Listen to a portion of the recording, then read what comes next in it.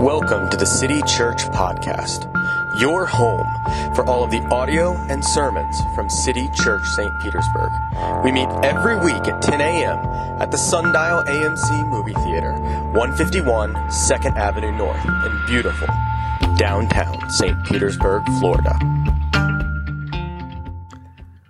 Everyone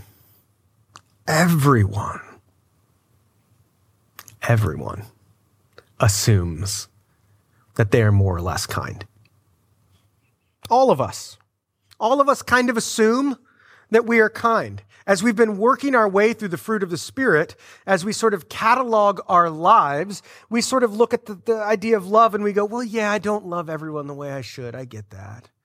And we think about joy and we say, well, yeah, I have hard times. I'm not always joyful.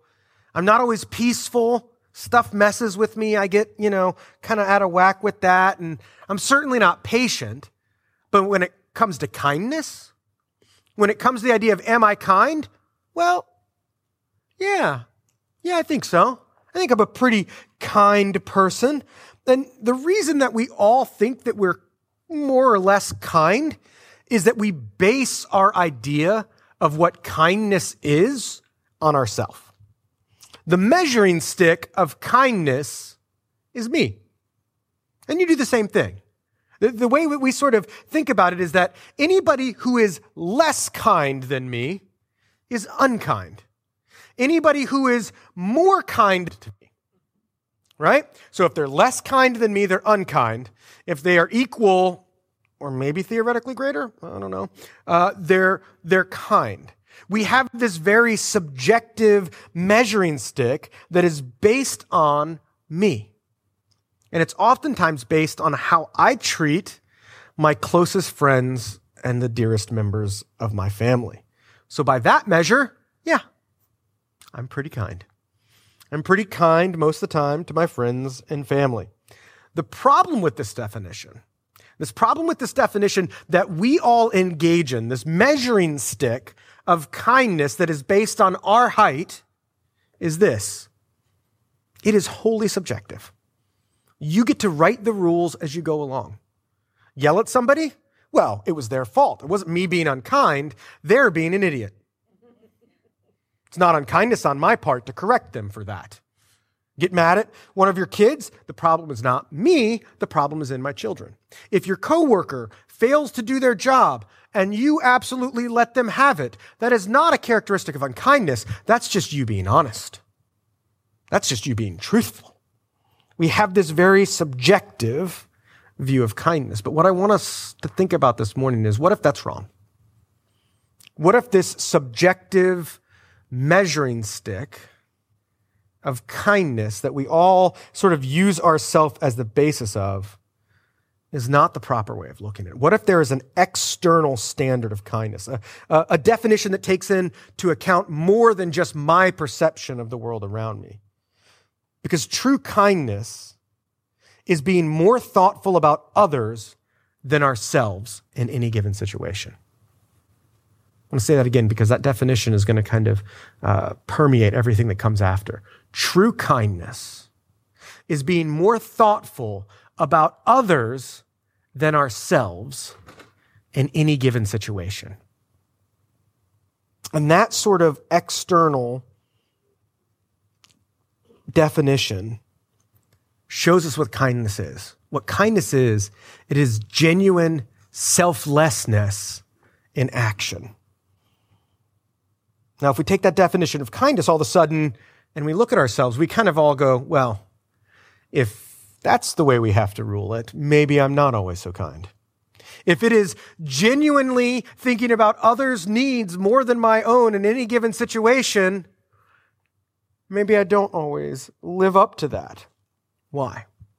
What prevents us from showing that kind of selfless kindness to others, that sort of selflessness in action? Well, for some of us, it's busyness. I'm so concerned about going about my life and getting done the things that I need to get done. I'm so concerned with making sure that I'm able to check this next thing off the list that kindness falls by the wayside. Other people become just something in my way. I'm on my grind and you're slowing me down. And unkindness appears. A wild, unkind thought appears. If I'm only concerned about my family and my friends and their happiness and their stability, if I'm only focused on that, I won't see anyone else. And because I don't see people, I can't be kind to them. If I am only pursuing the happiness of the people around me that I care about, that I know, I will not be kind to those who are outside of that bubble because I only care about that bubble. Or if my comfort and pride are driving me, those who come in between that are the targets of my unkindness. They don't deserve my unkindness. Look, this happened to me the other day. The other day I was at the store and I was just buying a couple of items and I went to use my, the NFC chip that most of our cards have these days where you can just tap your card on the register. And I don't know about you, but every place that I go, you tap it in a different place. Some of them at Publix, it's on the bottom left.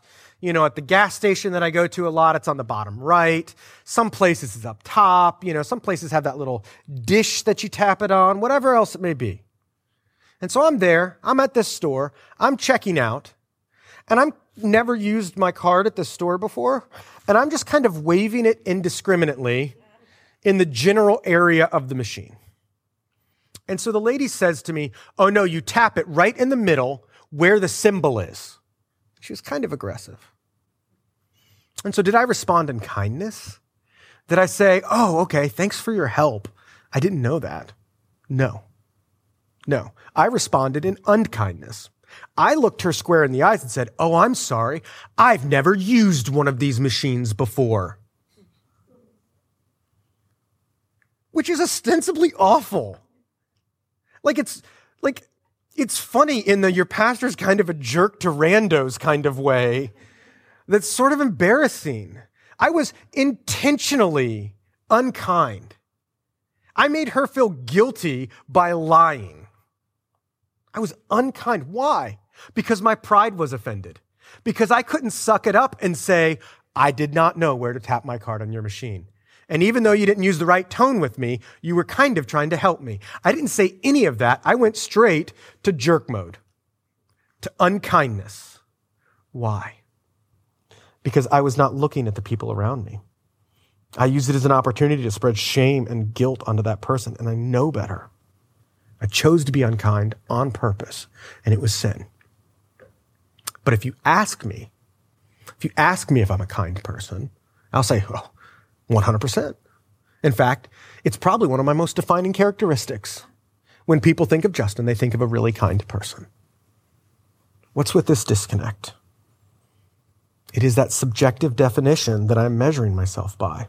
And the reason that I do this, and if I can be so bold, because I think that this is the reason that a lot of us do this, the reason why we are so quick to unkindness is because of our hypocrisy. It is desirable in our culture to be kind, but most of us, by any objective standard, are not. So we have to fake it. So we have to fake our kindness to others. And so our hypocrisy causes us to forget the kindness of God towards us.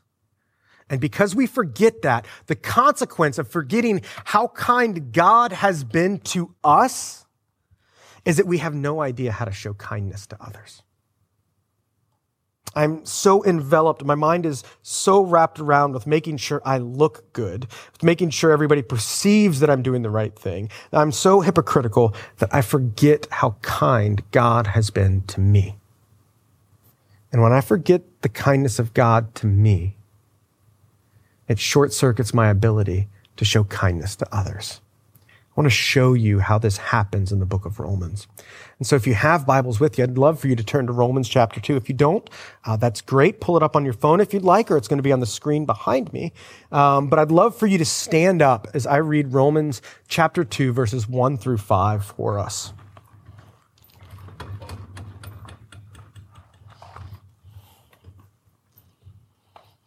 The Apostle Paul says this, "Therefore, you have no excuse, O man, every one of you who judges. For in passing judgment on another, you condemn yourself, because you, the judge, practice the very same things. We know that the judgment of God rightly falls on those who practice such things. Do you suppose, O man, you who judge and practice such things, and yet judge those who practice such things, and yet do them yourself, that you will escape the judgment of God? Or do you presume on the riches of his kindness and forbearance and patience, not knowing that God's kindness is meant to lead you to repentance? But because of your hard and impenitent heart, you're storing up wrath for yourself on the day of wrath when God's righteous judgment will be revealed." City Church, this is the word of God written nearly 2,000 years ago and intended for us this morning. You may be seated. Paul has a definite plan, a sort of line of argument that he is walking through in the book of Romans. And after sort of setting up his ideas and introducing himself in the first chapter of Romans, he goes through and sort of sets up all of the things for people who deny any moral standard. He says, if you deny any moral standard, you are certainly on the wrong side of God. And you can just imagine all of the religious leaders going, yes, get those agnostics. Get those atheists. Get those people who worship Caesar and not the real God. All of those people who ignore any sort of moral sensibilities. Yes, get them, Paul. Get them. But what we don't realize, what Paul is setting us up for, is those of us who are religious, those of us who have been around religion, who have some sort of moral virtue, are no better. What Paul is showing us is that religion and moral discipline, more often than not, cause us to look down on others. Religion and moral discipline can lead us very quickly to minimize the sin that we find in our hearts and maximize the sin that we see in others. If you've been a Christian for more than 10 minutes, you've probably seen this. If you've been a Christian for more than 15 minutes, you may have even seen it in your own heart. How quick we are to set ourselves up as the moral standard. We do it with kindness, but we do it in 1,000 other ways. We are quick to point out the sins of others that don't look like our sins. The things that we're good at, everybody else should be good at. And the things that we fail at, well, those aren't a big deal to God. Those aren't so bad. But Paul is ready for this. He is ready to spring a trap on us. When we pass judgment on others, when we scoff at the moral decisions of other people, when we roll our eyes at their choices, what we're doing is placing ourselves on the bench as the judge. And we're saying, I'm the one who gets to dole out morality. I'm the one who gets to sit here and say, your sins are bad. My sins are not that bad. We're the ones who begin to take that over. And this is honestly exactly what hypocrisy is. Hypocrisy is when we minimize our sins and maximize the sin of others. When we try to mask and hide who we really are by pointing at somebody else. And we start doing this as children. And this is the oldest play in the book of the enemy. Because if the devil can get me to dismiss others, to say that those people are sinners and I'm okay, then I don't have to worry about them. Then I don't have to be kind to them. If he can just find a way for me not to have to think about my own sin and only focus on others, then kindness kind of falls right out the window. After all, if I place myself in the place of a moral judge, I get to say who does and who does not deserve it. Who does and does not deserve grace. Because we judge others, and yet we are no more innocent than them. In some cases, in the case that Paul is specifically pointing out here, is the people who are who are judging people, who are openly condemning people for doing the exact same thing that they're doing. And look, church, we need to reckon with the way that this is a picture of us. We need to reckon with the fact that Christianity, by and large, has been rampantly hypocritical. How many pastors have railed against this sin or that, only to be caught in the midst of it? I think of just this week, a very famous Christian who railed against certain political families, accusing them of abusing children, was found to have a computer full of videos of the abuse of children. And yes, there are people out there who do that. And we go, oh yeah, well, that's just the famous ones. That's just because they were famous. The only reason we know about that is because they're famous. But we have the same impulses in ourselves. We're not saying that all sin is simply the same. We're not sin leveling. But at the same time, if we are careful and cautious and thoughtful about our hearts, what we will find is that same impulse towards hypocrisy is found in you and I. How quick are you to point out the sins in others that are the very sins that you commit?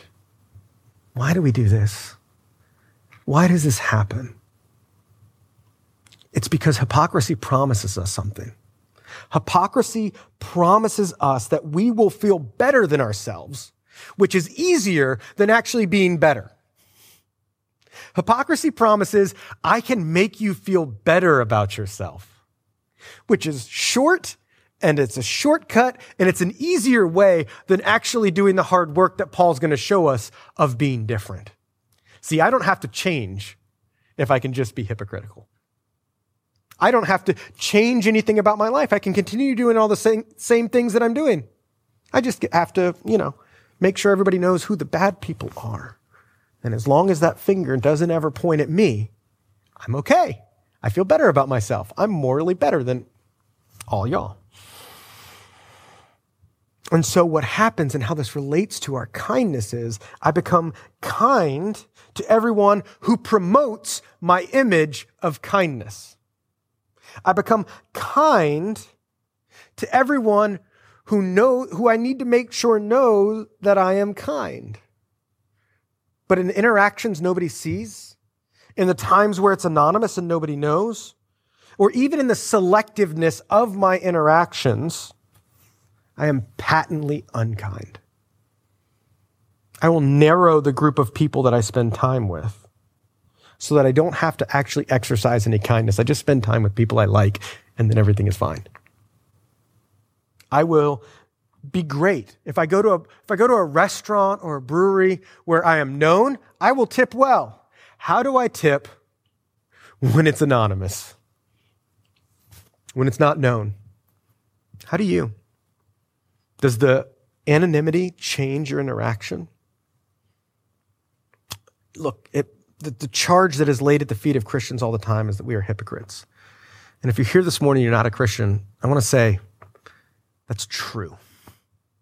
That's true of me.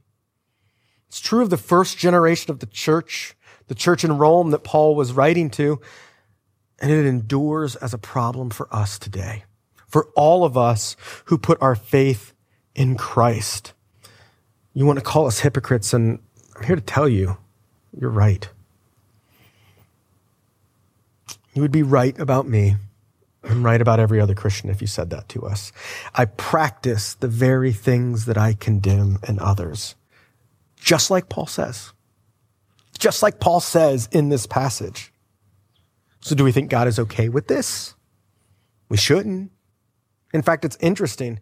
Paul uses terms just as strong for the moral hypocrites that he is critiquing in Romans 2 as he did the moral agnostics in Romans chapter 1. In Romans chapter 1, he says that God judges them by allowing them to seek deeper into sin and incurring more wrath. He has another set of words here for those of us who are religion. Some are the same, wrath, but also judgment and God's righteousness. You see, we cannot escape the eyes and judgment of God. Hypocrisy always pretends that perception is reality. That's the way that hypocrisy tricks us. If I can just manage everyone else's perception of me, that will be reality. That was really rhymey. There's a lot of internal rhymes there, and I'm not mad about it. But that's what hypocrisy trains me to do, is only worry about what other people think of me and assume that that's the way it is. But Paul says, no, God sees through our charades. He knows who we really are. He knows all of the things that we keep hidden from everyone else while we are judging others. He knows what we're really like. And for us who are religious people, when we're confronted with this, when we have to stare in the mirror and ask ourselves questions about hypocrisy, we know the right words to say, don't we, Christians? Yes, I'm guilty of that. And good thing Jesus is going to forgive me. God will be patient with me. He knows how frail that I am. This is where Paul says we run into danger if we're a Christian. Paul says there is a real, clear, and present danger in presuming on God's grace, in presuming on God's kindness, in just expecting it. We know it can't be earned. We've heard enough sermons about that. So what we do is we just kind of sin and carry on. We think that being a Christian and having the forgiveness of God means we can just sort of shrug at our sin. And then move on. And the reason why we begin to think that is because we assume that that's the way that God looks at our sin. But that is a wild oversimplification of what the Bible says. That takes and creates a caricature like you would get at Busch Gardens. That, it kind of looks like you, but your nose isn't quite that big, right? You're not as bald as that guy made you because you didn't tip him well.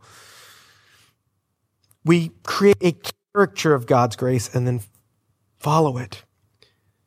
God is patient. He is forbearing. He is kind to us. But this isn't because he is just dismissive of our sin. It's not because he's just dismissive of the things that we've done. You see, a huge part of our hypocrisy is rooted in our familiarity with the gospel, with the Christian message. Our familiarity is what leads us to our hypocrisy. When we are not struck with awe and wonder, when we just treat grace as a sin all you want card, we make poor decisions time and time again. We run from his will. We treat others with unkindness or worse. And then when we're called on it, we just sort of shrug. Well, God is good and gracious and forgiving. Church, if your Christianity, if your perception of Jesus and the gospel allows you to simply shrug, to simply push off your sin, you're doing it wrong. We are presuming on the riches of God's grace. And we're doing this because we have hard hearts, hearts that won't listen to correction, souls that are burnt over by our decisions, scorched by our cycle of sin and dismissal. And this is the core of where our unkindness comes from. The core of where our unkindness comes from is when we dismiss our sin instead of repenting of our sin. Our righteousness that we create, the good things that we do are not valuable. They're garbage. What we need is a heart that is repentant, a heart that is soft. You see, I was thinking about this plant. I haven't seen one since I moved to St. Petersburg, but growing up in the swamps of North Tampa, we used to have these plants that we called the devil's finger. And they were red fungus that sort of looked like an arch, and it looked like two intertwined arch, and there was one sort of seed that was this large black seed, and so it looked like a red finger with a black painted nail. And I had to look them up because I was like, surely these aren't called the devil's fingers. And of course they're not. The true and proper name for them was the elegant stinkhorn, which, I don't know, is somehow better and worse than devil's fingers, right? The elegant stinkhorn. But they grow up. And the thing about elegant stinkhorns is you'll smell them before you see them. Whenever they would pop up in our yard, you would be walking around and all of a sudden you would smell something that was absolutely wretched. It was absolutely awful and distinct in its grossness. And then you would look around and sure enough, there would be an elegant stinkhorn. The thing about elegant stinkhorns is they require dead and decaying plant matter in order to live. They cannot grow in good soil. They have to grow out of soil that is filled with decaying plant matter, which is why they happened in the swamp, which is why they happened in flower beds that were unkept. They require dead and soil to live. So from the dead soil grows this decay-filled, awful little plant that fills everything around it with a stench that is palpable. Church, when we presume on the grace of God, when we take it for granted and allow the knowledge that we have about how forgiving God is, and we take that for granted, it leads us to hypocrisy and unkindness. It is the dead soil that leads to the devil's finger, to the elegant stinkhorns. So what's the way out? How do we get through this cycle? How do we get past this? We need to genuinely, truly see the kindness of God. Paul is going through, and his point in these first few chapters of Romans is that all of us stand in need of a Savior. Whether we are moral agnostics, whether we are religious hypocrites, or whether we are generally good people, all of us stand in need of a Savior. Whether our sins are loud and known by all, or quiet and hidden.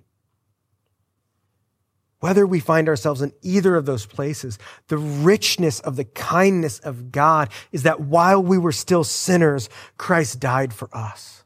He took the wrath that was stored up by our hypocrisy, by our lawless disobedience, by our presumptive hypocrisy. He took all of that wrath on himself on the cross. His kindness led directly to our forgiveness, but at the cost of his pain and anguish. You see, we oftentimes want to skip over what the cross really was for Jesus. We want to hold the cross up as an emblem without thinking of the meaning of the cross. We want to allow it to be a symbol, but not a sign to something else. We want to just let it be, yeah, Jesus died on the cross for me. I can say that, and if I don't think about it, I'm not forced to reckon with that. But it is only through really reckoning with what the cross meant that the kindness and forgiveness of God cost him pain and anguish, suffering that he didn't deserve. It's only when I began to treat that with any degree of seriousness that I began to grow. That's when I began to realize how vast and unmeasurable the love of God is. How dear a price he paid that I might be given a new record in court. You see, my place in the courtroom is not on the bench as the judge. It is in the defendant's seat. And I am guilty. And I am in need of someone else to take my sentence for me. And when I realize that Jesus not only took my sentence of guilt away, but has given me his full record of goodness, it's only when I realize and contemplate that I begin to stand in awe.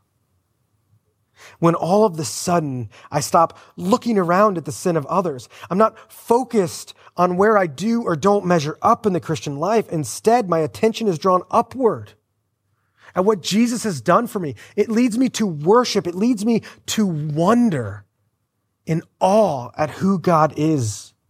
This is the kindness of God that leads us to repentance. How much he has done for us in spite of how much we did not deserve it. And that repentance then is the real change. Because repentance is not doing what Big Papi would do when he would score a home run, where we kiss our fingers and make a gesture upward towards God. Repentance is not throwing a my bad in the general direction of heaven.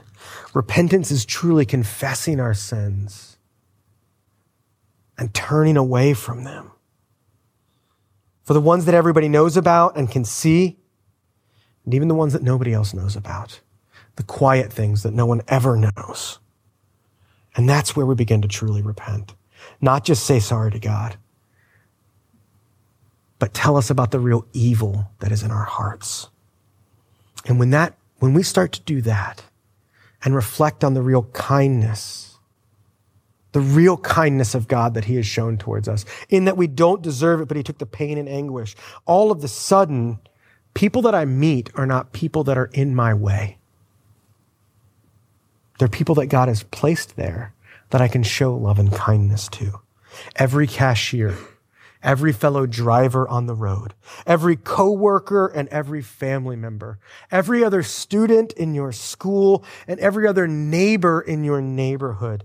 Each and everyone stops being our moral competition who we have to show ourselves a little bit better than. They stop being roadblocks on the path to our hustle, and they become people with whom we can show kindness because we know that a deep, abiding kindness, a costly kindness has been shown to us. The richness and patience of God transforms us so that we no longer have to maintain the false face of hypocrisy. We can stop acting. We can stop pretending to be something we're not. We can stop minimizing our sin and maximizing the sin of others. Instead, in the humble heart, created by repentance, we can smile. We can be kind. Our pride is not so easily offended by the cashier.